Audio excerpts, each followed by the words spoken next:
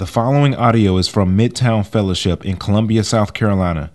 If you're interested in becoming a part of our extended family, visit midtowncolumbia.com/partner.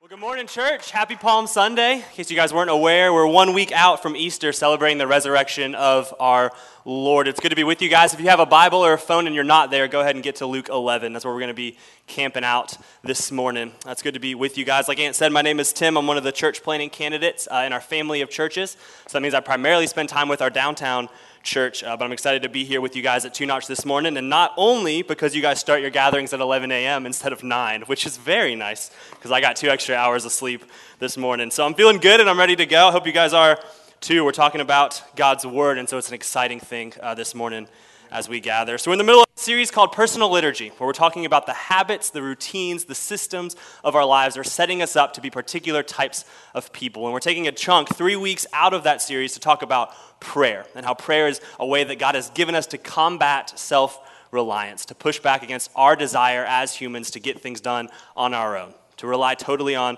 ourselves. And God has given us prayer, and so we've been walking through the Lord's Prayer. So 2 weeks ago, Ant started with the very beginning of the Lord's Prayer, this Our Father. What does it mean that as the people of God, we're the children of God that approach God as our Father, and we want to run to Him, we want to cling to Him, we want to look to Him for all of our provisions? And then last week, he talked about the second part of the next part of the Lord's Prayer, Your Kingdom Come. What does it mean to pray in God's kingdom? To pray in God's kingdom in our hearts, in the hearts of those that we know, and in the hearts of those around our country and around our world that we don't know, that we want to see God's kingdom come. So this week, this is what I want to talk about. I want to talk about what do we do when we become disappointed in our prayer lives? What do we do when we face disappointment in prayer? You see, if you jump on board with this series and you start praying as a regular part of your Christian life, or if you've been a Christian for a while and you've been praying for some amount of time, you've probably faced this point in your prayer life where one of two things happens. Either it feels like God is not answering, that He's distant, that He's not talking back to you, that you're not receiving from Him, He's not showing up, or He is answering and it's different than what you've asked for. And what do we do? What do we do when God delays or when He answers and it's different than what we asked Him for? So I want to ask 2 questions this morning that's going to kind of frame our time. The first is, what do we do when it seems like God isn't answering our prayers? What do we do when it seems like God isn't answering our prayers? And second, how do we handle our prayer disappointments? How do we handle our prayer disappointments? You ever been there? You ever been praying for something for so long and it feels like God just isn't showing up? But He's not answering. Let me tell you a story about a time I was disappointed in my prayer life with God. So before my wife and I moved back to Columbia this last summer, we were doing college ministry at the University of Louisville in Louisville, Kentucky. Go Cards. And so we were working with college students there in our very first year of ministry. So we were fresh and we were excited. I started meeting with this guy named Joe. And so I was meeting with Joe, and we would meet every week. He was not a Christian, wouldn't claim to be a Christian. So we just started reading the Bible together and praying and seeking the Lord together. And I remember just starting being so excited, just going, telling our other staff, telling friends, like, this guy, he's going to become a Christian, he's going to start following Jesus, all this crazy stuff's going to happen in his life. And so we started praying for Joe, and we started praying that the Lord would move, that Jesus would save him. And then about 3 months in, I noticed that we kind of started spinning our wheels a little bit. That about 3 months in, it was kind of like we were having the same conversations over and over, that I was telling him things in his life that needed to change and that needed to repent of, and he just didn't really care. 3 months in, 4 months in, 5 months in, he still didn't want Jesus. He still didn't want to be a Christian, still didn't want the things of God, loved hanging out, but just didn't want Christ. And about 9 months in, I hit a point where I began to doubt. Began to be uncertain. That uncertainty and that doubt led to frustration. It led to disappointment and depression. I was asking this question, God, I don't understand why you're not showing up in his life. I'm praying, I'm seeking you with this. Why are you not showing up? You see, the Bible gives some categories for us of why God wouldn't answer our prayers, right? So the Bible says a few reasons why God wouldn't answer. Because we're asking for the wrong things. So it might be that we're asking for selfish things or things that only benefit us at the expense of others. I knew that the Bible gave a category for asking with wrong motives. So if we ask selfishly or spend what he gives us on ourselves, I knew that God wouldn't answer. I even knew there was a category in the Bible for why he wouldn't answer because of unrepentant or unconfessed sin. So I knew if there was something in my life that I was hiding from people or not repenting of, I knew that God wouldn't answer prayers. I had categories for these things, and so I started checking myself and saying, okay, I feel like I'm asking for the right thing. Like, I feel like, God, you want this person to become a Christian too, so I feel like it's a good thing. I feel like I'm checking my motives, and I'm sure there's some off ones, but I want him to come to know you so that you get the glory and you get the honor and you get the praise. I want his life to be different, and I'm checking myself. I feel like I'm confessing sin and I'm repenting of sin, so what's going on? God, why are you not answering me? I feel like I'm asking the same thing over and over and over again, and you're not showing up. Why is he not getting saved? Why is he not becoming a Christian? Why are you not answering my prayer? God, I'm asking you to do something that you should want to do. Your word says you want to save people. Why are you not showing up? How do we handle that? How do we handle it when we pray for our sister or brother or mom or neighbor or friend or whoever it may be to come to Christ and he doesn't answer how we want him to? What do we do with that disappointment? What do we do when we constantly pray for healing and we call our life group and the pastors to come and pray for healing and the Lord doesn't heal? How do we handle that disappointment? It hurts, right? It's real, right? We don't want to ignore the emotions. We don't want to stuff it. We don't want to put it on the back burner. That's a real emotion. So what do we do with it? How do we process through it? The beautiful thing about our God who we serve is that Jesus is not distant from us in those moments of disappointment. He's not distant. He's not confused. He's not wondering what's going on. He knows exactly what we're going through. And I were talking about this yesterday, about Jesus in the Garden of Gethsemane, praying before he faces the cross, saying, Lord, if there's any other way that this can happen, then let it be done. And yet he still goes to the cross. Jesus knows what it's like to face trouble and disappointment in prayer. So the beauty of God's word is that after Luke's version of the Lord's Prayer, Jesus is going to tell two stories. So Jesus sets up, this is how you should pray, and he walks them through the Lord's Prayer, and then he follows that by telling them two stories. These stories in the New Testament are often called parables, and these two parables are really helpful for us as we think about and process through our disappointments in prayer. So the first one starts in verse 5 of Luke 11. Hopefully you're there by now. Luke 11, starting in verse 5. And he said to them, which of you who has a friend will go to him at midnight and say to him, friend, lend me 3 loaves? For a friend of mine has arrived on a journey, and I have nothing to set before him. So here we have a friend who has visitors come into town, and this is before the days of 24-hour McDonald's drive-thrus or cookout right up the road, right? You can't just take them to the nearest fast food place. So he goes to his friend's house, and he's going to ask him for some food, for some loaves. And it's important to mention here that this man's reputation is actually on the line. So to have visitors in Jesus' day come from out of town to your house and for you to have no food prepared for them would actually be a huge insult to that individual. It'd be, in essence, to say, we weren't expecting that you were coming, we weren't excited about it, we didn't make the proper preparations, we didn't care. And so this man's reputation is on the line, his standing in the community is on the line, his relationship with this person that has traveled to visit them is on the line. So in essence, when he's going in the middle of the night, it takes desperation to go in the middle of the night to your friend, right? You guys ever feel desperate in your prayer life? You ever feel like you're praying desperate prayers? Like, God, I'm at the end of my rope here, and if you don't show up, then I don't know what I'm going to do. This is that kid sick in the middle of the night, you don't know what's going on when you're rushing to the hospital kind of desperation. This is midnight, and you're fighting against the battle of temptation, and you don't want to fall into the same sin for the 20th time, amount of desperation. This is sharing the gospel for the 15th time with your friend or coworker or neighbor type of desperation. This is end of the month, and the bills are still there, and the money has run out, desperation. You ever go to God with that kind of desperation? I know I do. We have to. We're his children, right? As our Father, he calls us in that desperate place to go to him, to run to him. And that's where we find this friend. Desperate, middle of the night kind of desperation. Pick it up, verse 7. The neighbor answers, he will answer from within, do not bother me. The door is now shut, and my children are with me in bed. I cannot get up and give you anything. So the neighbor says no. The neighbor says no, but we keep reading verse 8.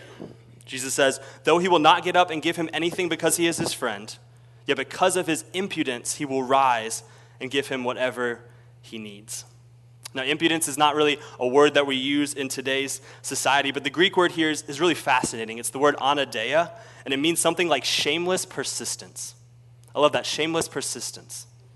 There's a home video that my family and I like to watch whenever we get together for the holidays, and it's me as a 2-year-old. So disclaimer, I was a very chubby kid. So I was 10 pounds when I was born, and I only got bigger from there. We actually have home photos of my brothers wearing the same outfit at 10 months that I was wearing at 4 months. So that's just a little bit about me. I was a chubby kid, and I like to eat.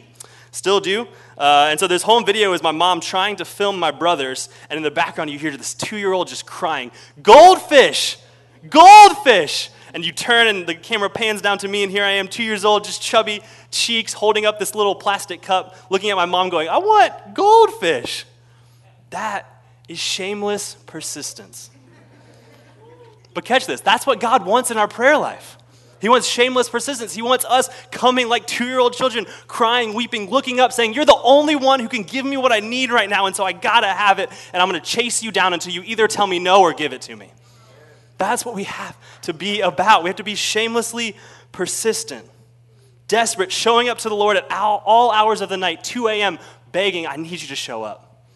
I need you to show up. I've put myself in such a position where if you don't show up, then I am out of hope." That's shameless persistence. Shameless persistence is when your life group gets together for the 20th time or the 30th time, praying for that one person you want to see come to Jesus or even come to Easter gathering. That's shameless persistence. It's, "Lord, I know I've told you this 20 times, 30 times, but I'm going to keep pushing him because I know that you are the one who can answer." Shameless persistence. And here's what God is not doing. God is not like the neighbor in the story. God is not inside the house, door closed, saying, "Go away, don't bother me." Parables are often told by Jesus to set up a framework, to set up a contradiction between how humans treat each other and how God treats us. And so this story is setting up that parallel, setting up that contradiction. It's saying, okay, if the neighbor would finally get up, this sinful human finally goes and helps his friend out of annoyance, then the question has to be asked, how much quicker does God want to answer his people? How much quicker does he want to answer us? So we're meant to hear this parable and say, okay, if that's how I respond, right? If I'm in the grocery store and my kid just keeps nagging me, "Mom, give me this, Dad, give me this," and finally I'm like, "Fine, we'll just get one to shut you up." How much quicker does God respond? He loves to respond to his children. He wants to respond to his children. So we're meant to read this parable, hear this story from Jesus. We're meant to ask the question, if we don't give up so quickly when we ask our friends or our neighbors, or our coworkers, or our parents when we're in need, why do we give up on God so quickly? Why do we give up on God so quickly? I love the picture that Isaiah 62 gives of this. Isaiah 62, starting in verse 6, is going to be on the screen. This is God talking. He's talking to his people, the Israelites, and he says, "On your walls, O Jerusalem, I've set watchmen. All the day and all the night they shall never be silent. You who put the Lord in remembrance, take no rest and give him no rest until he establishes Jerusalem and makes it a praise in the earth." This is God talking, and God says, "I established watchmen. Israel, my people, I gave you people literally so that they would give me no rest. That they would plead with me and plead with me and plead with me until I would establish Jerusalem and make it a praise in all the earth." This is what God is saying. God is saying, hey, children, hey, people, hey, my church, bother me. Petition me, seek me, ask me for things, nag me, don't give me any rest. Because he loves it. He loves that. He loves it when his children come to him shamelessly persistent, seeking him and asking him over and over and over. We got to see this. If God is good, which the Bible says that he is, and if he's for us, which the Bible says that he is, and if he's working all things together for his glory and our good, which the Bible says that he is, then he has to have a reason for our waiting. He has to have a reason for our waiting. The Bible would tell us that he's using that time of waiting, that time of persistence, to grow us, to shape us. It's doing something in us. It's teaching us to be consistent. It's teaching us to wait, and not in a passive waiting, but an active, shameless persistence kind of waiting. I love that song that we sang to start, right? I will wait on you. Lord, I'm waiting on you. I'm actively, continually asking as I wait for you to answer, as I wait for you to show up. He wants his children to come back to him over and over and over again. One pastor puts it this way. He says, God waits because our prevailing is good for us. May the Lord forbid that we would lose heart and fail in the very thing we need. Mighty, prevailing prayer. The very thing we need. I want you guys to get this. Persistent, prayerful pleading doesn't change God. It changes us. Persistent, prayerful pleading doesn't change God. It changes us. So let's be a people in the waiting of shameless persistence that continues to seek the Lord. So at this point, I want to tell you that there's a good answer or a good end to the story, right? So I'm meeting with this guy for several months and months go by, about a year goes by, and I want to tell you, because I'm standing up in front of you preaching God's word, that the story ends well, and he becomes a Christian, and he gets saved, and he starts serving in ministry, and the Lord does all this work in his heart, and that's just not how it went. About a year into meeting, we made some small changes in our ministry, and he was gone. Never saw him again. We never met again, texted him, called him. He kept bailing, kept ignoring. God didn't answer my prayers like I wanted him to. So I gave him no rest, and God said no. So what do I do then? What do I do when God gives me a different answer? I'll tell you what I wanted to do. I wanted to grow cynical and bitter. I wanted to quit ministry. I wanted to give up trying to reach college students. I wanted to fold it in, throw in the towel. Let's keep reading. Luke 11, verse 9. And I tell you, ask and it will be given to you. Seek and you will find. Knock and it will be open to you. For everyone who asks receives, and the one who seeks finds, and to the one who knocks it will be opened. God answers prayer. All right, so I want to drill that truth deep down into our hearts. God answers prayer. It says it here, if those who ask, they will receive. If they seek, they'll find. If they knock, the door will be opened. Okay, so Scripture is clear. God answers prayer, but there's another layer to it. Keep reading, verse 11. What father among you, if his son asks for a fish, will instead of a fish give him a serpent? Or if he asks for an egg, will give him a scorpion? Sometimes God answers differently than we ask because we think we've asked for a fish, when in reality we've asked for a serpent or a scorpion. We think we've asked for what's best. We think we've gone to God and asked him for what is best, but God knows us better than we know ourselves, and he knows what we actually need.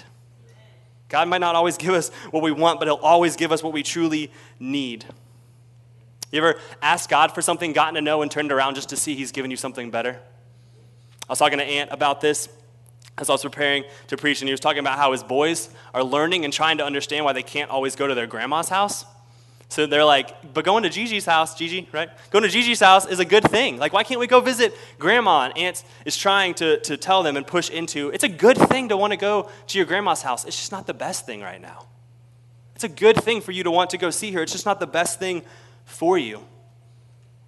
As God's children, as redeemed Christians, we have good desires. We have good wants. We have legitimate things we feel like we need. But because God knows us better than we know ourselves, he knows what he truly needs to give us. And this is hard. As someone who constantly struggles with controlling his own life, I want to have the next 10 years mapped out. And so I want to ask God over the course of these next 10 years exactly what I think is best for the plan that I have written. So God constantly is reminding me he's in control, that he knows what's best, not me. So sometimes that means saying no to genuinely good prayers because he's teaching me something. He's trying to remind me that he's in control and I am not. So what happens is we get to an answered prayer that is different than we asked him for. And our temptation is to throw it back in God's face because we think it's a serpent or a scorpion. But Luke 11 is clear that God doesn't give serpents or scorpions. He gives his people fish. That's kind of a hard frame for us to gather, but here in this time, fish and what the children are going to their father is asking is daily necessities. They're asking them for food. They're asking them for good things. Fish and eggs, this is a big part of their diet growing up. They're asking him for sustenance. He never fails. God never fails to give us what we need. So we go to God, we ask him over and over again, and it seems like he isn't answering. And then he finally shows up and he says a different answer than what we asked him for, and we're heartbroken. Right? He didn't heal like we asked him to. He didn't save like we asked him to. He didn't reconcile like we asked him to. He didn't show up like we asked him to. And in our hearts, we begin to grow bitter. So the next time we think about going to God with something, we hear this little whisper of doubt. Where was God last time? Where was he last time? He didn't show up. He didn't heal like you wanted him to. Remember that? Remember when you prayed for your friend to get saved and then they moved away and never met Jesus? Remember when you prayed for this and God didn't answer? And that whisper of doubt leads to disappointment. And disappointed people will never pray kingdom prayers. Disappointed people will never pray all of the big prayers that Ant told us about last week. Disappointed people don't pray for Pinehurst to look more like heaven. Disappointed people don't pray for sex trafficking across our world to end. Disappointed people don't pray for racial reconciliation. Disappointed people don't pray for their needs to be met. Disappointed people don't pray for their neighbor or their friend or their coworker or their mom or sister or dad or brother or whoever to come to know Jesus. Disappointed people don't pray kingdom prayers. But Luke 11 gives us hope in the midst of our disappointment. So here's what happens in our lives. We start hearing these whispers of doubt, these whispers of disappointment, and then we show up at Life Group.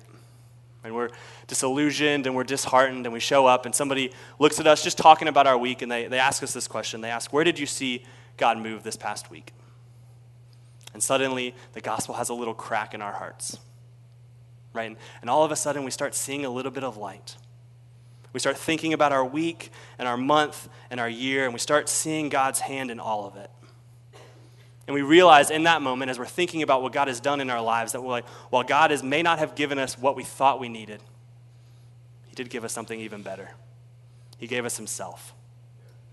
He gave us himself. That's the promise of verse 13. Look at this. Verse 13, if you then who are evil know how to give good gifts to your children, how much more will the Heavenly Father give the Holy Spirit to those who ask him? If we who are evil can give good gifts, how much more our Heavenly Father? And the answer is infinitely more. Infinitely more can our God give good gifts. And notice what he gives. The end of verse 13, he gives us himself. He gives us himself. He gives us his Spirit. He's answering our prayers as he sees fit in his goodness and his mercy, not as we wanted, but exactly how we needed. God doesn't give serpents or scorpions. He gives his Spirit. He gives his Spirit. He gives us himself. He says, all of these things that you're asking for are good things, but more than anything else in your life, I want you to have me. To walk closely with me, to know me, to pursue me, to feel loved by me, and to love me back, to show others me. He wants us to have himself. That's what Luke 11 promises us.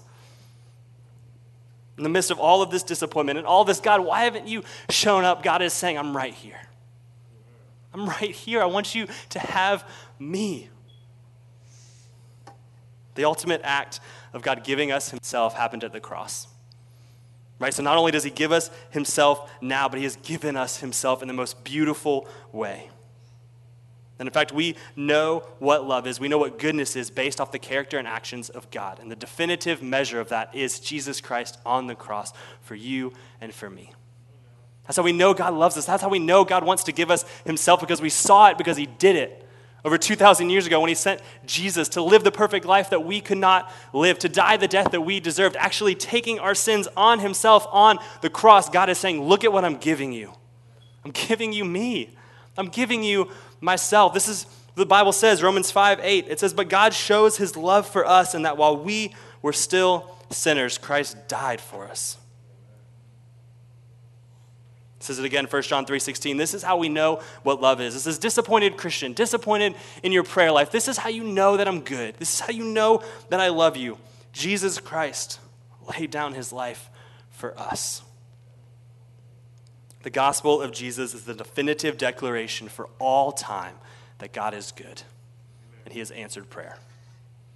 He's good and he's answered prayer. And we point back to the cross and say, see what he did? See what he did for us?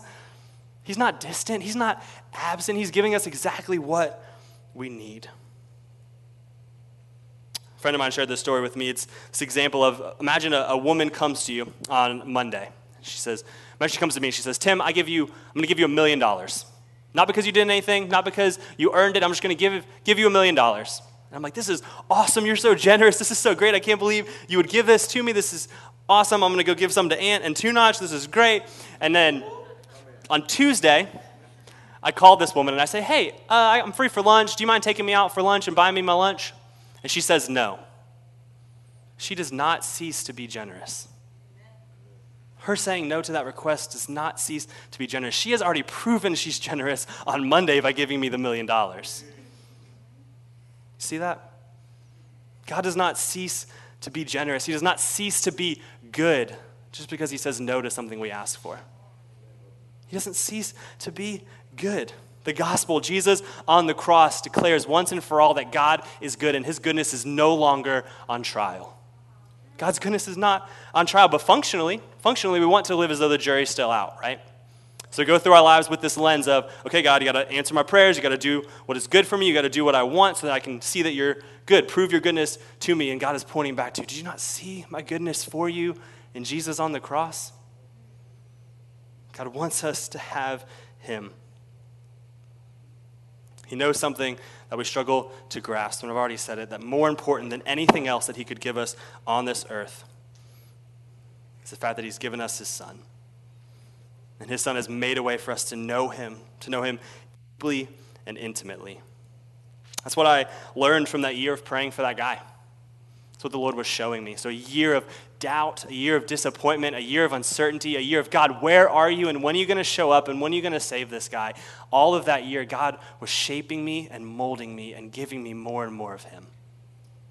He was turning me into a certain kind of person. He was scraping off rough edges. He was revealing idolatry in my life. He was showing me things about my sin that I had never seen before. And at the end of that year, I looked back and God didn't give me what I asked for, but he gave me himself in a beautiful way. I learned more from that year of disappointment in prayer and ministry than I did for the next several years of success. I learned more about the nature of God, the goodness of God, because more and more I was having to run back to, God, where are you? Can you give me more of yourself? I need it right now. I'm 2 a.m. I'm asking for the 20th time. I need more of you because this is not working. This is not happening. And all of our waiting and all of our disappointment, God is shaping us into people that are more and more like Jesus.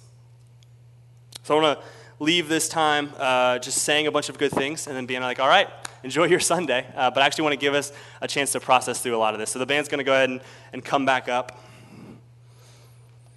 The reality is that our disappointments and our struggles are not too big for God. He can handle them. He invites us to take them to him. This is so crucial. Ant talked about this week one, that God as our Father invites us as his children to bring all of our brokenness and all of our struggle and all of our sin to him. He wants us to come to him as our Father and pray desperate prayers. So here's what I want to do. I'm going to put 2 questions up on the screen, and the band's just going to play a little bit behind us. And I just want to give us space to process through our disappointments. Where does God seem to be delaying in your life? What do you feel like you've prayed for over and over and over again, month after month, year after year, and he still hasn't shown up? Or where did he show up and answer differently than how you asked him to? So these are the 2 questions that I want us to process through. The first one, where am I disappointed with how God has delayed or answered my prayers? Where am I disappointed with how God has delayed or answered my prayers? Number 2, in what ways am I most tempted to measure God's goodness outside of the cross? In what ways am I most tempted to measure God's goodness outside of the cross? So I want to give us space. I want to give us time to process through this, to wrestle with these questions, to take them to the Lord. Maybe you need to pull aside a life group member or a spouse or a friend and confess these things, to confess how you've been disappointed with God in your prayer life. Take that time now.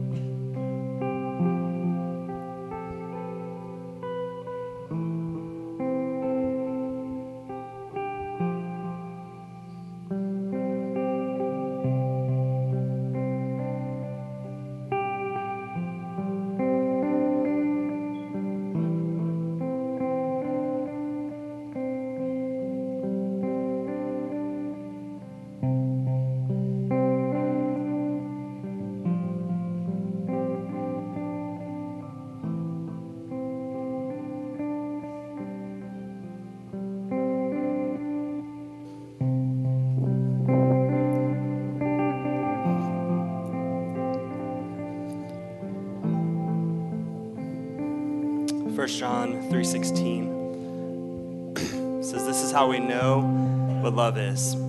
Jesus Christ laid down his life for us." Church, the beauty of our faith is that we not only serve a king who laid down his life, but a king that defeated death and rose again. So because of that, Scripture would say that we not only have hope for this life, but the life to come. That as Christians, we have hope, that we are a hopeful people, that hope is what we have.